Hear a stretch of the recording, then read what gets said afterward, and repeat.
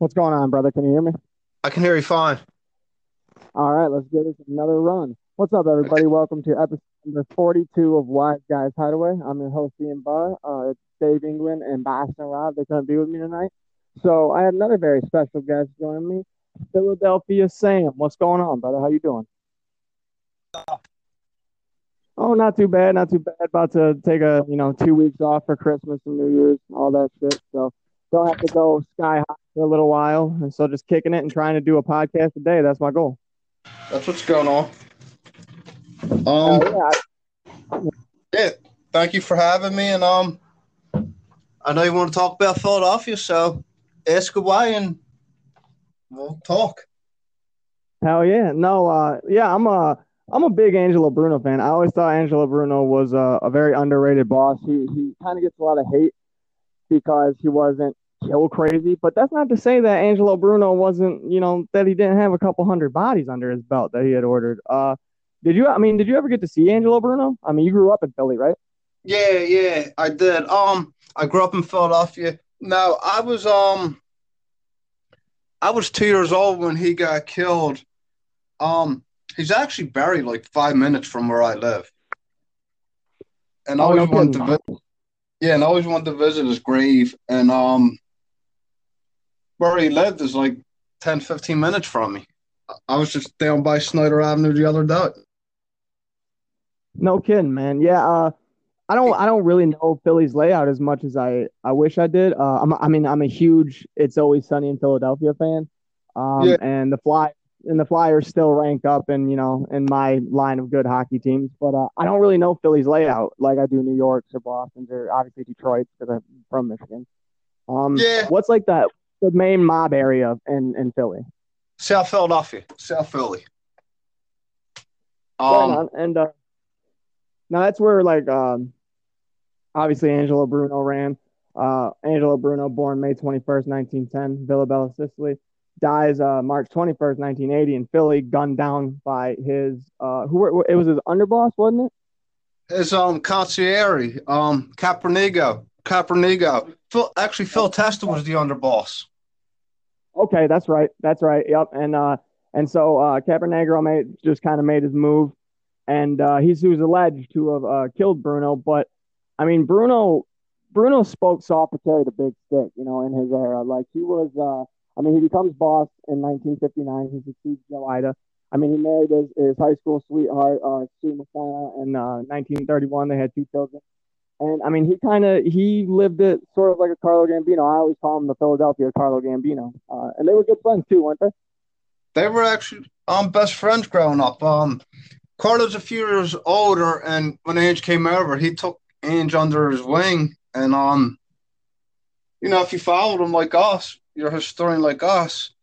Ange was kind of very similar to Carlo. Like you said, they weren't like Scarfo and Anastasia, like bodies all over. They were more low key and made a lot of money, and they didn't spend a lot of time in jail. No, very, very, very little. Yeah, they always guys like Carlo Gambino and Angelo Bruno always realize that yes, organized crime it has to come with murder. There's no other way people stay in line. This isn't the Salvation Army, as Vincent Amper would say. It's not the haberdashery business, and we're not selling fucking t-shirts. It's real gritty, real true to blue criminal nature shit. But also Bruno and Gambino, I think Gambino taught Bruno, you don't got to catch a body every other day. That's where you get your Anastasias who are just kill crazy. And, like you said, the Scarfos that are soon to come. But I mean, Philly's always kind of had a pretty tough rep, though. You know what I mean? Like, even during Bruno's time where like things were, docile and quieter, it's not like people still didn't get dealt with if they did wrong. Yeah. Like it's kind of weird with Philly because it was Ange, and then after Ange, people forget Testa was in there for a year, and then he got killed. And then when Scarfo took over, it was the Scarfo Riccobini War. We had that Yeah. war, and then right after that war, Scarfo's in charge. So there's bodies every other night. And then after Scarfo, that's when Stanford took over, and then we had the Stanford Merlino War. Yeah, I definitely rank Nicky Scarfo in the that of a serial killer, same as I do like a Roy DeMeo or an Albert Anastasia, something Yeah, like that. They like Nicky Scarfo loved murder, and Testa. Phil Testa's actually, I think, I mean, he didn't get a very long shot at the family, but I think he's a very underrated individual in the fact of like, I think we kind of overlook him and like the actual amount of, work he did put in organized crime. Like, yeah, okay, he didn't get a long run at boss, but shit, he was, Andrews was underboss for what, a decade? Yeah, he was there for years, Testa, and even after Ainge got killed, even Scarfo wanted Testa to be the boss, and yeah, Testa was a very quiet, low key guy, kind of like Ainge, and then I guess it was just like that generation, and then Scarfo took over, and he loved the murder and he loved the spotlight, and then Stanford took over and we had the war, and then Joey took over, who I think he's a solid boss. I don't think he gets the credit he deserves, but he, he likes the spotlight, But that's it. But he's a solid boss. Yeah, no, I definitely, I definitely feel you. I do gotta give it to Phil Testa for one thing. He's the only mob boss I know that made it, and I believe it's a Bruce Springsteen song. After he was killed, Bruce Springsteen has a line in one of his songs where it's, they blew up the Chicken Man. That was Yeah. Phil Testa was the Chicken Man. Why'd they call him that? You know what? That's a good question. I don't know if he had a I don't know too much about Phil Testa. I don't know if he was in business, if he had some kind of chicken business or what, but that's actually a very good question. I know I'm gonna have to look into that one because I don't personally know it either. Yeah, and it's weird too, because I read a lot of Philly stuff, and you're 100% right that they don't talk much about Testa. No, they don't. Even though he was a boss for a year. Yeah, he's almost like forgotten about, and like we forget, like I mean, and then his son, Salvi Testa. I mean, he was a tough son of a bitch in his own right. You know what I mean? And Scarfo did him dirty as fuck, really. Yeah, yeah, and and it's weird too because like you just said, we don't hear much about Phil Testa, and he was the dad and the boss. And when you hear about the Philly mob more, you hear about Salvi Testa all the time. Oh yeah, Y- yeah. y- I mean, we gotta take into account that that's because of fucking Phil Leonetti, Yeah, who's my least favorite rat. I got mad love for Philly, but man, you guys got my least favorite turncoat, man. I don't know, just he's so. I mean, I hope to have him on here one day. Shout out Philip Leonetti, but I mean, come on, man, you can't just blame it all on fucking Uncle Nicky. All right, you take some responsibility. Like, to me about it. I mean, like he ranks right up there with he's like a tougher Henry Hill. Like both of them are always like they're like, I mean, I thought I was doing a good thing, or my uncle, and then Henry's like, I live in here every fucking day. Like I gotta say, that's where I gotta give it up to a guy like a big shout out to him nonetheless, Sammy the Bull. You know what I mean? Who's like, I'm out front, I'm on the line, I'm a gangster, I'm a killer. I'm like, this is how it happened. And then Frank Collada is one of my favorite turncoats too because he's like, yeah, that's what happened. Tragedy. Can you repeat the question? You know what I mean? Like he doesn't they don't really pull no punches. I always feel like Philip Leonetti's like trying to get the audience to feel sympathy for him. It's like, bro, you killed 13 people, all right? We ain't gonna feel shit for you. You know what I mean? like the thing about Leonetti, like, yeah, he was a stone cold killer. I think the thing that really affected him is when his cousin hung himself and his dad didn't care. I think that kind of hurt him a little bit. I think he cared about his cousin. I've never heard this little tale from the sea. What happened? You never heard that about Nicky Scarfo's kid? No, I don't. You got to understand, man. Scarfo like it ranks right up there with like the Chen for me to where I respect their gangster. I respect what they did, but I study everybody around Scarfo more than I really study Scarfo because I'm like, yeah, I get it. I get it. You love killing. Yeah, cool. Like, chill out. Yeah, his what happened was they were going through that court process and they were in the back, and Scarfo's kid, his one kid was like I don't want to say a saint, but he didn't want nothing to do with the life, and his dad didn't care for him. Make a long story short, the kid hung himself, and he didn't die right away, but he was in a coma. And when Nikki found out the news in the back, it was Nikki, Phil, and her two lawyers. And from what I heard from Phil, and I think from one of the lawyers, Scarfo said the little jerk off couldn't even do that right. Like, yeah, no, he didn't even care Oh, about his kid. I did see that in a documentary once. That's one of those that I blanked out because I was like, "Wow, you're a piece of shit," you know what I mean? Yeah, But and yeah, I no, think didn't he say once that he needed to clip his wife because she had a big mouth and she was spending too much of his money too? yeah, yep. That's He he crazy. he wanted to kill her. He went horseback riding, and the horse went too close to a tree. So when they put the horse in the trailer thing they were leaving, he went to a cliff and he dropped it off a cliff. Um, he shot up a bunch of pagans. He started a war with the pagans. They went to New York to complain about him. He was just he just wanted to take everything over. He was just a maniac. He just wanted bodies all over the news. There's a funny side note to that story. On the reverse side, I got to give it to the Pagans Outlaw MC for being the only one percenter club that's ever like had to go against the mob, but also like gave it hell too. I forget the guy's name. I think his name's like Jimmy Pop or like Papa Jimmy or something. He was a lieutenant, and the Pagans at the time, two of Scarfo's soldiers, they uh, they tried to make a move on him, so he ended up catching him a couple days later. He hops in the backseat of the car and he puts a gun to both their heads, and they're driving around and they see a cop, and they pull off to the side and they say, "What are you going to do? Shoot us?" And when he's telling the story on Gangland, he goes, "And they thought parking across from a cop was going to keep me from shooting them. I'm a pagan." And he shot them both in the fucking head and got out and fucking just like, yeah, it's Philadelphia's definitely got its own swagger. I definitely need to get out there. Like I said, I love it. I love Philly cheesesteaks too. So I mean, And yeah, that happened. And the thing about it is that even to this day, like the pagans and the Italians and there's even another group in South Philly. They all got along, except when Scarfa took over. He just wanted to take everything over, and it's yeah, he that's was what just a we're maniac. saying. No boss before them.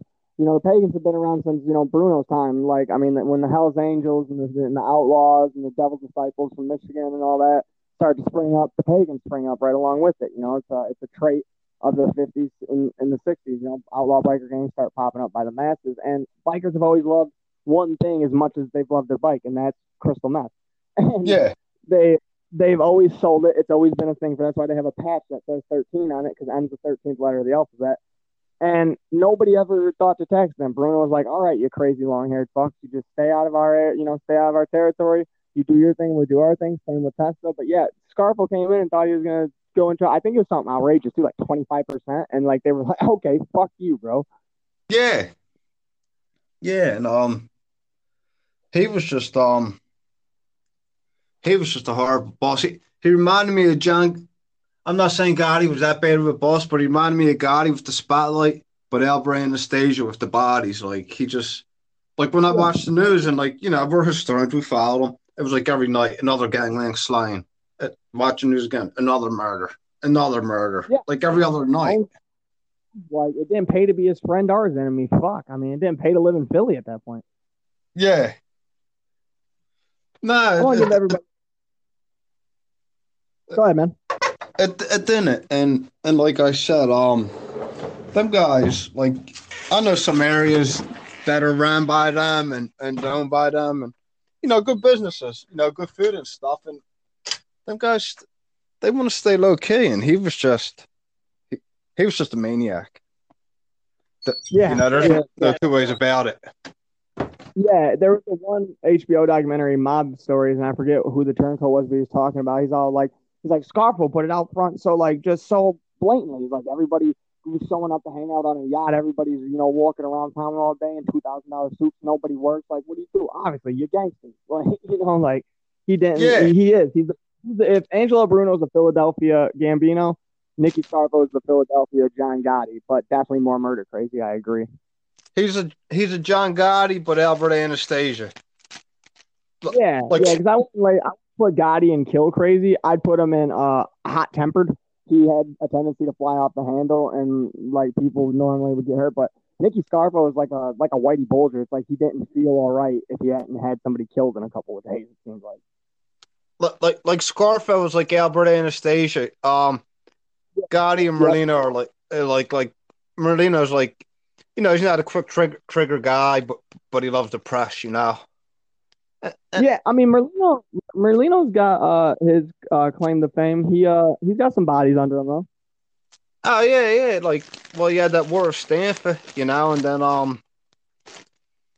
he did what he had to do, and I got respect for him because that war of Stanford, he was actually kind of fighting for Ainge because remember it was Stanford and his crew, they were part of turning on Ainge.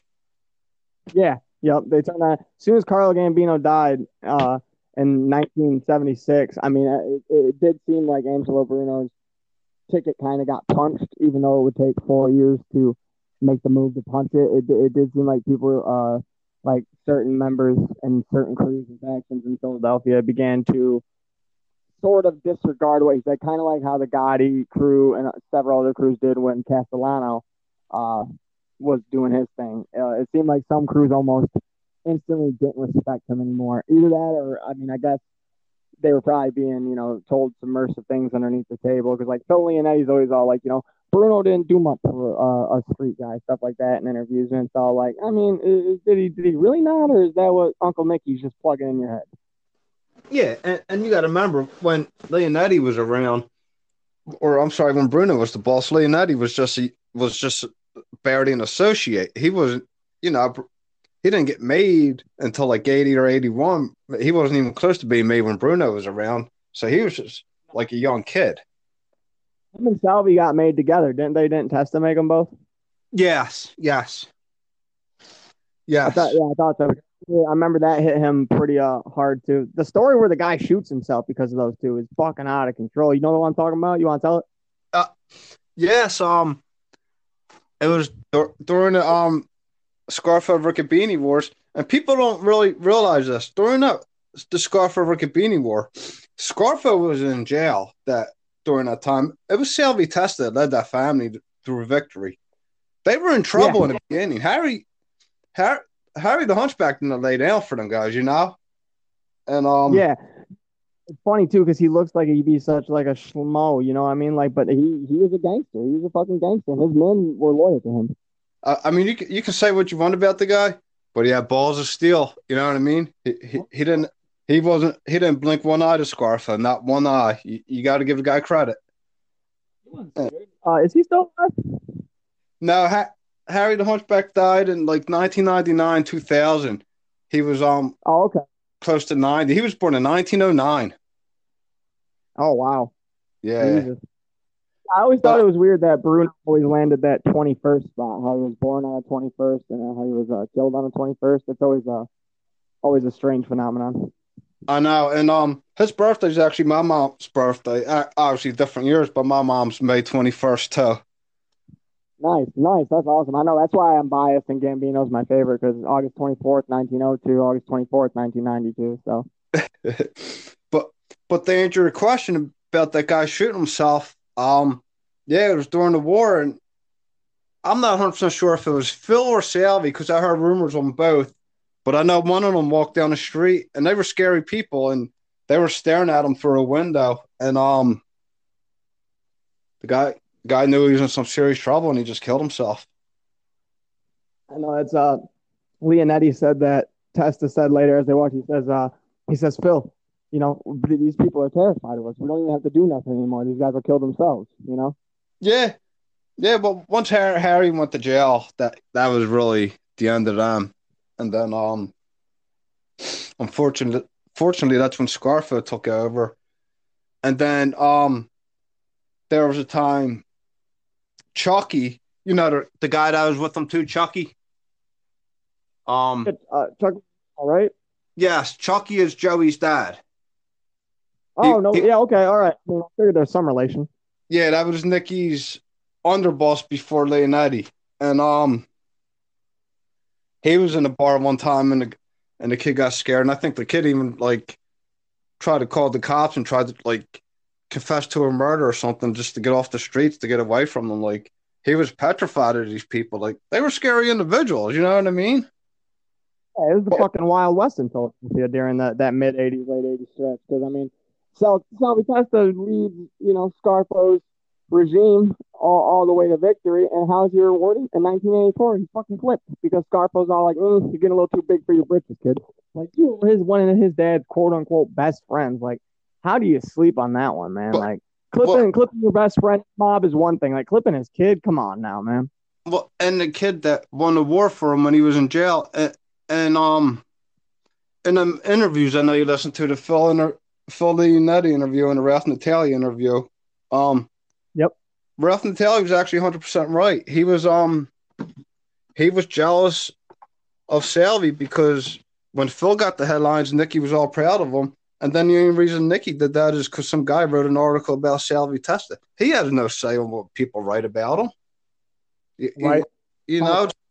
And then that's when Scarfo turned on him. And he's a good young kid. He was going to take that flamboyant. He's almost going to take that Dapper Don status like long before the Dapper Don, you know what I mean? Especially, I mean, at least in Philly, like Philly's Dapper Don. And because, you know, Scarfo, he ain't nothing to write home about. He's 5'5". Looks like, I mean, dude, he looks like a gremlin. Like, for real. Like, he looks, you know, like. See, the thing with Scarfo is he knew who he could push his weight around with. Like, he didn't do that up in New York, you know? And, No, it was funny. I will say he did play it close to the chest when, you know, he got around other families. He was still, the Gambino family still always backed Philly, didn't it? Yeah, they did. And when Scarfo was in there, the Genovese did too. Like New York and Philly's always like none of them were ever at war, you know. Like and when the Gambinos did when Ange was in there because Ange and Carlo were close, and when Nicky took over, I know Nicky Carlo had proxy vote and Bruno the same. You know, if one couldn't attend a commission meeting, which was more likely to be Bruno than Carlo, but for whatever reason, they had each other's proxy vote. It was like, listen, I don't care what you decide on whatever decision, you know, I'll back you. They sort of had that agreement with each other. But like you had said before, Gambino was sort of, you know, Bruno's mentor, and Bruno was sort of his protege. So I mean, he kind of is Philadelphia's Carlo Gambino in a sense. Yeah, in a way. Like I always consider that. Like I call it the Philadelphia family. I call it the Bruno family, you know, and some people call it the Bruno, and some people call it the Bruno Scarfo family. But to me, that's like calling it the Gambino Gotti family, you know. Bruno. It's only so much smaller that they do shit like that. They do the same thing in Detroit. You know, every time somebody in Detroit took over, it became the, like, you know, from the Zarelli family, and then like, and just on and on and on. And, you know, every time a new head, you know, lie the crown, they're, you know, they kind of just take over because it's so much more tight. Same with how it was always just the outfit. You know, they were never even called a family. The only one I can say I think held it down, them and only them, was the Rizzutos. I'm pretty sure there might have been one family prior to them, but like the Rizzutos, fucking, they held it down. Yeah, they did. Now, actually, if my memory serves me right, I do think Sammy the Bull and Nicky Scarfo were actually pretty close. Yes. Sammy the Bull and Leonetti were very close, and then Scarfo, like all four of them, Scarfo, Gotti, and all of them were close. So yes, they had a close relationship. I think Leonetti's one of the people. I think Leonetti's one of the people talked to Gravano about flipping. Yeah, I was gonna say, didn't Leonetti actually become the first underboss to flip? Yes, he did, and I can't believe he got the deal he did, because they had him on 10 murders, and when they flipped, they already had Nicky for a life sentence and 55 years, and they let him out after 5 years. Yeah, I'm telling you, man, it's that crybaby fucking my uncle thing, man. It fucking shit worked. Yeah. So Leonetti, shout out to you, man. I mean, fuck, I'm not your world's biggest fan, but I mean, I respect your gangster. I know you'd have clipped me back in the day. Come on here. I'll pay you. Shit. Sammy, you come on too, man. All of them. I want all the remaining guys that are alive to eventually pop by the Hideaway, man. For real. And remember about Leonetti, when he flipped, his uncle was in jail, because remember, they lived in the same apartment building. When they moved, him and his wife and everybody he left with, they broke in them walls and stole millions of dollars of his uncle's money and took off with it. No shit.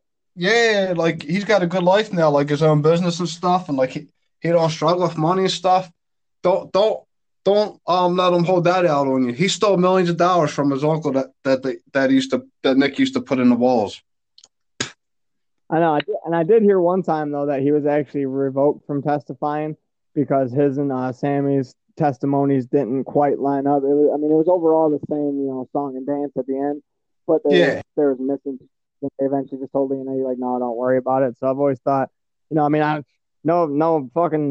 shame to either of them, man. Get it how you live it, and get that fucking 50 to 100 years. I mean, however you had to live it, you lived it. I didn't live that life, so I personally can't say how I'd have fucking done it. I'd have liked to think that I'd have gone out with my boots. I probably would have got myself killed. I wouldn't have ever had time to flip. I probably honestly would have got myself flipped. So, and that bullshit he said where he flipped before he talked to the FBI and he didn't have a deal made. Don't believe that bullshit either because that's got to be made before they even think about it. That's got to be perfect. They did gas pipe dirty as fuck, man. Yeah, he said he was Leonetti said he was going to flip and then he didn't know the deal he was going to get. But excuse me, I think that's bullshit. I think he knew exactly the deal he was going to get before he flipped. I thought the lawyers had to talk about that, don't they? They have to come up with some sort of like agreement. Yeah. Odds are you're going to go do some sort of time. Like Sammy went and did 5 years. He ended up going and doing 20 more because he's just a gangster. But shout out Sammy the Bull, love the podcast. But Phil Leonetti, what did he do any time at all? He did 5 years. He did 5 years, 5 months, and 5 days. That 5-5-5 stretch, Jesus. Yeah, well, that seems right. You get the head of the family. We'll give you, a reputed murderer 5 quick years. God, I love the feds, man. They're the biggest gang on the streets. There ain't nobody rich and powerful than the feds. But that's the thing about it. They already had the boss of the family for 55 years and a life sentence, and they let him out for 10 murders, and he didn't even have to testify against Gotti, and all the other people were like a lot littler than him. They let him out after, for that. I'm guessing that's just a numbers scheme. If I was sitting there and I was a fed, yeah, all right, we got Scarfo, but you also seen that like Scarfo's ordering the murders, committing some of them, but all these guys out here are a bunch of fucking cowboys. You'd like to see them all go down. You know what I mean? You're like your Frank Montes. Anybody who's left at that point. What brings up another question of mine is Sal Merlino related to Joey? Salvatore Merlino? Yeah. Salvatore Merlino is Chucky Merlino. It's the same person. Oh, no shit. All right. That's my bad. I'm high, man. I smoke weed and shit. That's my fault. That's okay. So do I. That's what I was just doing. Chucky's his nickname. Salvi is his real name. And yes, that's Joey's dad. And then his uncle was one of the guys that turned on Scarfo, Lawrence. Lawrence Merlino. All right. That makes sense. Is Skinny Joe still the boss out there? He says he's not, but he's down in Florida now. But a couple of them just got out on bail. A couple just got arrested like maybe a month ago for like gambling, which is really just bullshit now. And he said give him some time. He says he's not, but he's down in Florida. He's got a $400,000 condo. He's driving around in a Rolls Royce. But me personally, I still think he is. And I just think he's isolating himself and staying down there. And I think he grew up a little bit and got a little smarter, No, most definitely. Hey, man, shout out to Skinny Joe. I don't give a fuck. He might not have been the most Wall Street style boss, but man, ladies loved him, and he definitely flaunted it right. Philadelphia's John. What is it? Prent Street, John Gotti. Isn't that what they call him? Passyunk Avenue, John Gotti. Okay, there it is. Yep. But, yeah, no, man. He I keep forgetting who he made his allegedly. I'll say allegedly because he's still free and I ain't trying to get clipped. Who he allegedly made his bones on. And I know it's a pretty reputable name, and it won't come to me. Yeah, I think I know who you're talking about because he was oh, he shot. They think he was the one that shot Scarfo's son on Halloween night when Scarfo was in jail to take Okay, over. okay, there it is. Yeah, There it is. Yep, yep. I knew it was something. it was well planned. If it was him, I mean, it was never proven. So I'm not sitting here saying it was him because it was never proven. So let me Right. let me put that on record. And Yeah, I want to go on record. Yeah. Allegedly, allegedly. Keep doing your thing, Joey. Keep doing your thing. Love you over here at the Hideaway. The harder you flaunt, the more shit I got to talk about, brother. Keep rocking. and it was Halloween night, and the guy went in there like a trick or treater with the mask on, a scream mask, and went in there and he had a Tech Nine, and he shot Scarfo's son like 8 or 9 times, and he dropped the gun just like in The Godfather, dropped the Tech Nine right there and left, and they never knew who it was. Right, 1994's fucking Godfather hit right there, man. Just bring it up into the 90s, and it is the exact same thing. They're on the screen mask. You got the old Tech Nine school shooter, and fucking go over in the house like a trick or treater. Blah blah blah. That's all she wrote. Like, yeah, most definitely, most definitely. Yeah, that is exactly what I was thinking. I'm glad you summed that up. Another thing I do love about Philly too is you guys have the number one most mistaken identity mobster picture of all time, 100%. Now, doubt in my mind, Google, if you Google Billy Bat, like when you first start looking into the mob like I did, and Goodfellas is obviously where you start, you're like, well, who are these real guys? And you go down the rabbit hole from there. You're gonna get a Philadelphia mobster by the name of, isn't it Pat the Cat? Well, what is it? At the Cat Splatro or something. I know who you're talking about. Yeah, Yeah. yeah. Scarfo had him killed because Scarfo wanted him to kill somebody, and he was talking to his captains about it, saying like, we have no reason to kill this guy. Like Scarfo just wants to kill, kill, kill, and apparently the hit took too long, so Scarfo had him killed because the hit didn't get done quick enough for Scarfo. Everything I've read up about him, I mean, which is only stuff that Vincent Apra sent me. Big shout out to Vinny Apra over there in Holland, living his best life. Fucking hope you're fucking staying healthy, brother. Need you around for this shit. But he was a good earner, Pat the Cat, from everything I read up on him. So like Starfo gave more fucks about like, did you get that hit done? Like, no, man, I still haven't found him yet. Like, well, it's been 2 days. Like, you know, you're running out of time. Over the fact that like this guy's probably handing you a $500,000 fucking briefcase every 6 months, and like you're still like, no, I don't care. We'll make more money somehow. Like, you know, like that's just insane to me. Yeah, Scarfo was just. I mean, he was a crumb. Like he was no good. Like psychopath. Yeah, like guys like that, like DeMaio, Scarfo, Albert Anastasia, they're good like enforcers to have on the side. You know, call them when you need them, but they're not boss material. No, I would have never put Roy DeMaio in charge of anything, but I'd actually only given him a couple of guys. They gave him too many guys. Yeah, you know, do you think talking about Roy and like Nicky and Anastasia and them guys, do you think all them guys were ordered, or do you think they did a lot of them on their own just because they were psychopaths? With DeMaio, because like that's where a lot of people misinterpret what a sociopath and a psychopath is. And to be in the mob, you usually are one or the other, or you're, nature, one of the extreme sets of circumstances. But sociopaths tend to be more brazen. They tend to be more like outburst material. That's where they say Tommy DeSimone was actually both. He was sociopathic and like enough borderline psychotic. I think Roy DeMaio was a pure psychopath because he doesn't commit a murder till he's 31. He commits his first murder, and then after his very first murder, he decides he knows what he wants to do with these bodies. He wants to dismember them. And as Joe Coffey said a million times, a quote 1,000 times on this show, he's like, a lot of these guys, I mean, they were street guys. They were guys you could have clipped to, in the back of the head and left them behind a dumpster. They had enough enemies that the police still would have never solved it. You didn't need to cut them up. You didn't have to cut them up. You wanted to, like. Yeah, and the thing about Roy, because I was watching a show on him, I think him losing his brother really like kind of, I think that did something to him, No, most definitely everything, but like that's the thing that I do truly believe, and a lot of psychologists do too, about sociopaths and psychopaths. And sociopaths can be made, like nurture versus nature, stuff like that. Psychopaths you're kind of born with. Like nobody made Ted Bundy how he was. Ted Bundy, rough childhood. I don't give a fuck. You don't rape and decapitate an admitted 33 to 36 women when they think it's actually 100 and Yeah, photograph it. And then your final words are, I don't feel guilt. I pity those who feel guilt. Like, yeah, you're psychotic, bro. Like, you're a psychopath.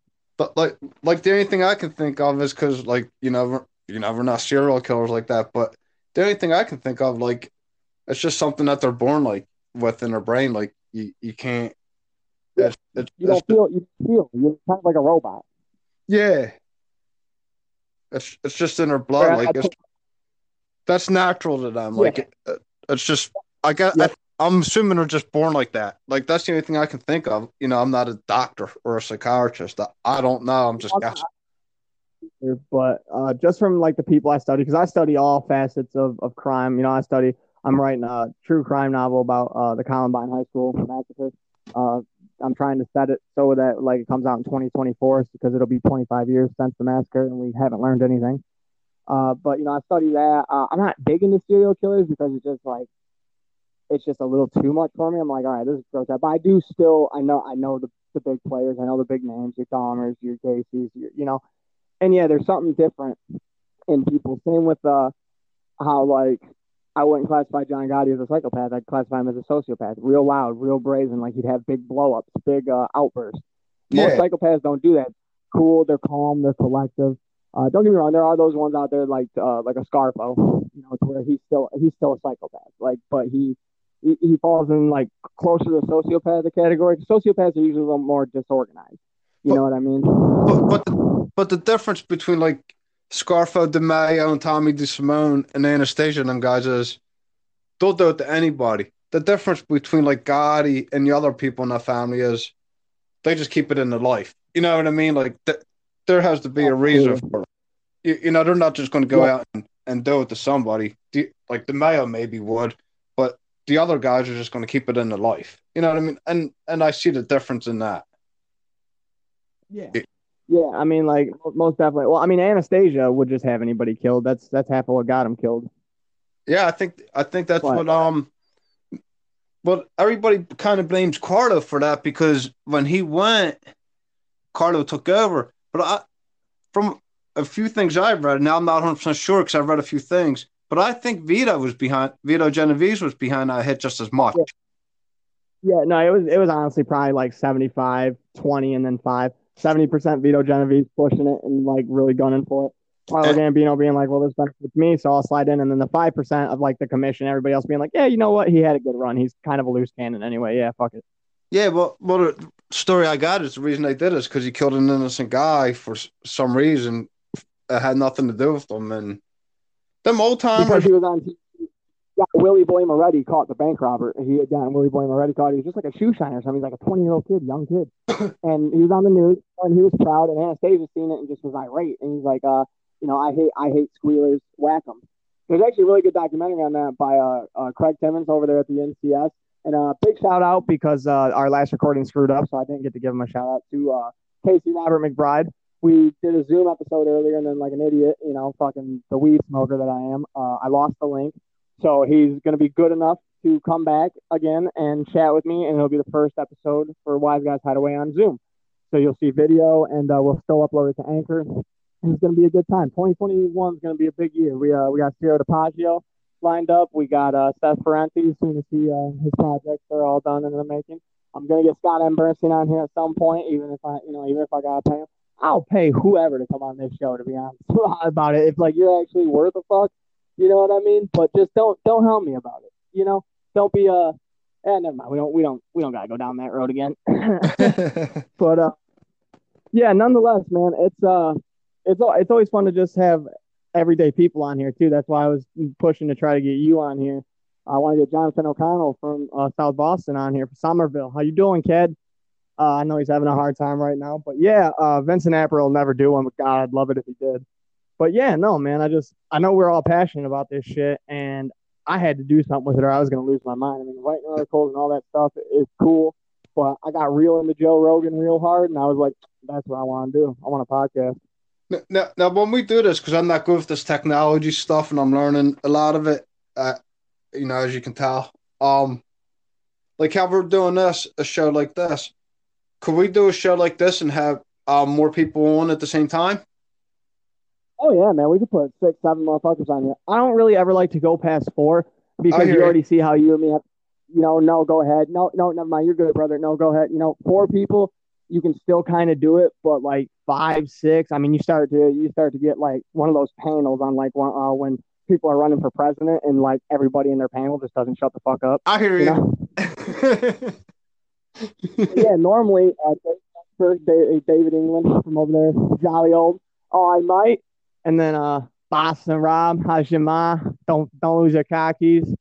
Yeah, I'm just throwing out all my fake accent. I don't have a good Philly though. The only thing I can do with Philly, Philadelphia. I don't know. You guys got your own little. You guys got your own twang, most definitely. But our own little accents, I guess. You guys got your own little. You guys got your own little accents. I'm trying to think of ones that now that the tides turned, or I mean, I don't know. I have a hard time with you guys. Can you Jersey, Brooklyn, I got. can you tell I'm from Philadelphia when you listen to me talk? Oh, absolutely. Yeah. Your A's, man. It's all in the A's with Philly. it, it Philadelphia. it's funny because I don't feel like we don't have accents, but you know what? I guess anywhere you live, you got an accent. It's just if you just meet somebody in a different area, you got an accent. Oh, That's from all. Michigan, bro. We don't we milk like you guys. We don't put an I in milk. We put milk like E. Like we throw E in milk. Like I'm from the Midwest. We got the worst accent, man. That's why I love having East Coast people on here. I'm like, fuck yeah, come on, man. Then people don't have to listen to my Midwest ass fuck crack shitty jokes and just go on tangents about crazy shit. It's funny because we got a street around here. It's called McDade Boulevard, and but it's spelled MacDade, MAC. But I guess the A would be sound. It's pronounced McDade.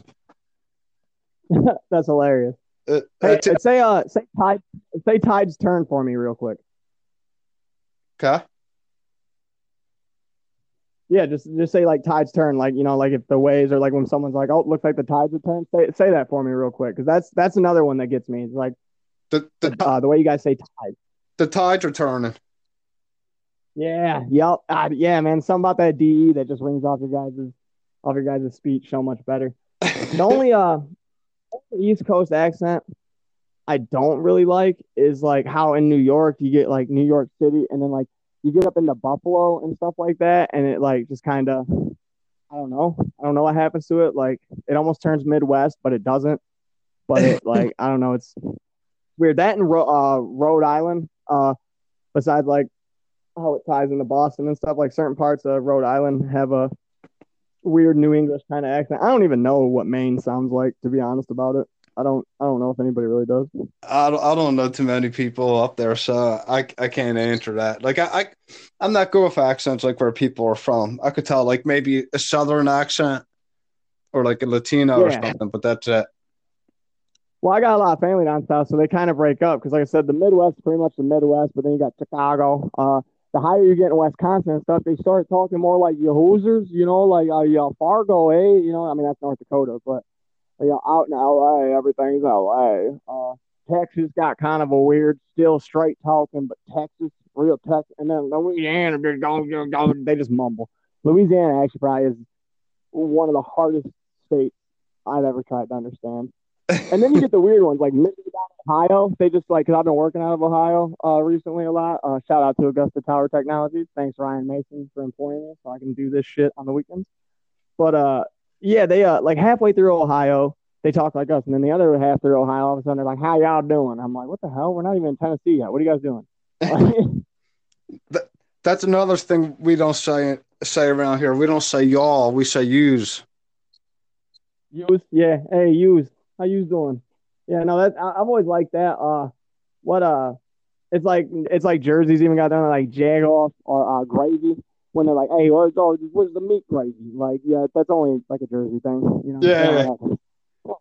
Jersey. But No, man.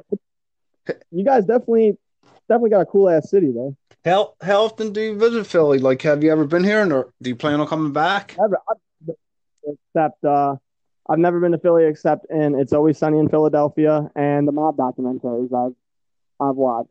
But I'll tell you, man. I feel like I could take you. I could probably take you through a lot of Southie, just from watching those documentaries. I'm gonna get lost, but like I was actually pretty impressed. Like when I did go to Chicago for Lollapalooza, like I wouldn't have been able to drive you anywhere. But when people like when my Uber driver would be taking me places, it'd be like, oh yeah, okay, no, I semi know where we're at. I actually stayed in a hotel like 10 miles from where Spilatro and his brother were beat to death in the basement, allegedly, by the O'Hare Airport Okay. before they were dumped in Indiana. That's Okay. that cornfield on the way, too. That's the cornfield they were found in. Well, yeah. I mean, there's definitely a lot of history in Philadelphia here, and um, yeah. I mean, if you come here, with your girlfriend or whatever, whoever you want to bring, we'll take a couple nights out and have fun and great places to eat, and I'll show you the historic places for the mob and where a lot of stuff happened at. And we can go Yeah, visit. man. Not only the mob, even the country in general. You know what I mean? You guys got the mafia, and fucking you're the like one of the founding, if not the founding city. Yeah, and you know, to wrap it up, it would be great because me and you talk about it all the time. We could go visit Angel's grave.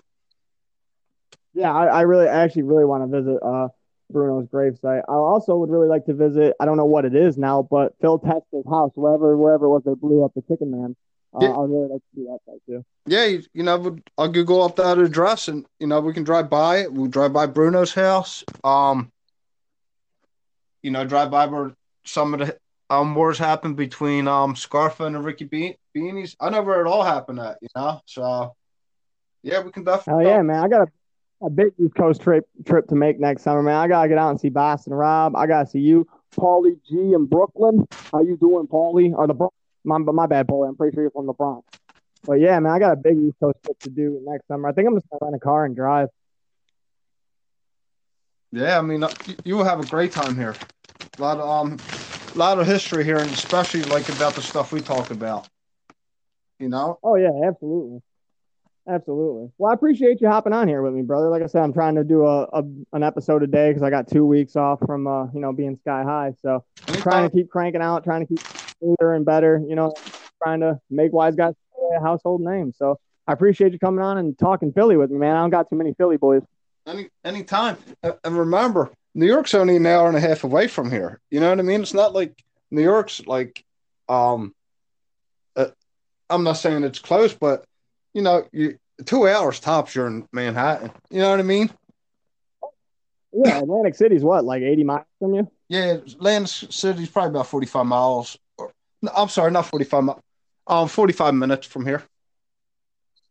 Hell yeah. No, hell yeah. I definitely want to hit that up too. Well, you got anybody you want to give a shout out to before we sign off? And then I'll do my plugs and then we'll get out of here. Nah, just the whole group. Just the whole group. All the groups we're in, the Gambino family, this thing of ours. I'm also in another group. I don't know if you're in it. I know Danny's in it. It's called South Philly Men of Minor. Just all the I have to keep in. Just all the groups.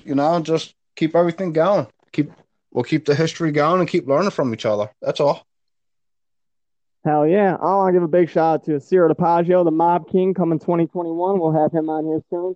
Big shout out to that guy. He's been showing me a lot of love, and I appreciate it. Fucking all-star like him, fucking helping fucking small time like me and Boston Rob House is what it's all about. Shout out to Art Thing Clothing Apparel, which this podcast is an endorser of, most definitely. Big shout out to Scott M. Bernstein, Vincent Apra, once again, Seth Ferranti, Casey Robert McBride. We're going to do that Zoom episode soon, brother. I really appreciate you. Ain't a better Costello expert out there. Fight me about it. Just all the boys, man. Just everybody who's out here helping me make this possible and helping me, chase this dream. I appreciate all of you. Happy holidays from everybody here at the Wise Guys Hideaway. And Sammy, thanks for coming on, brother. And thank you for having me.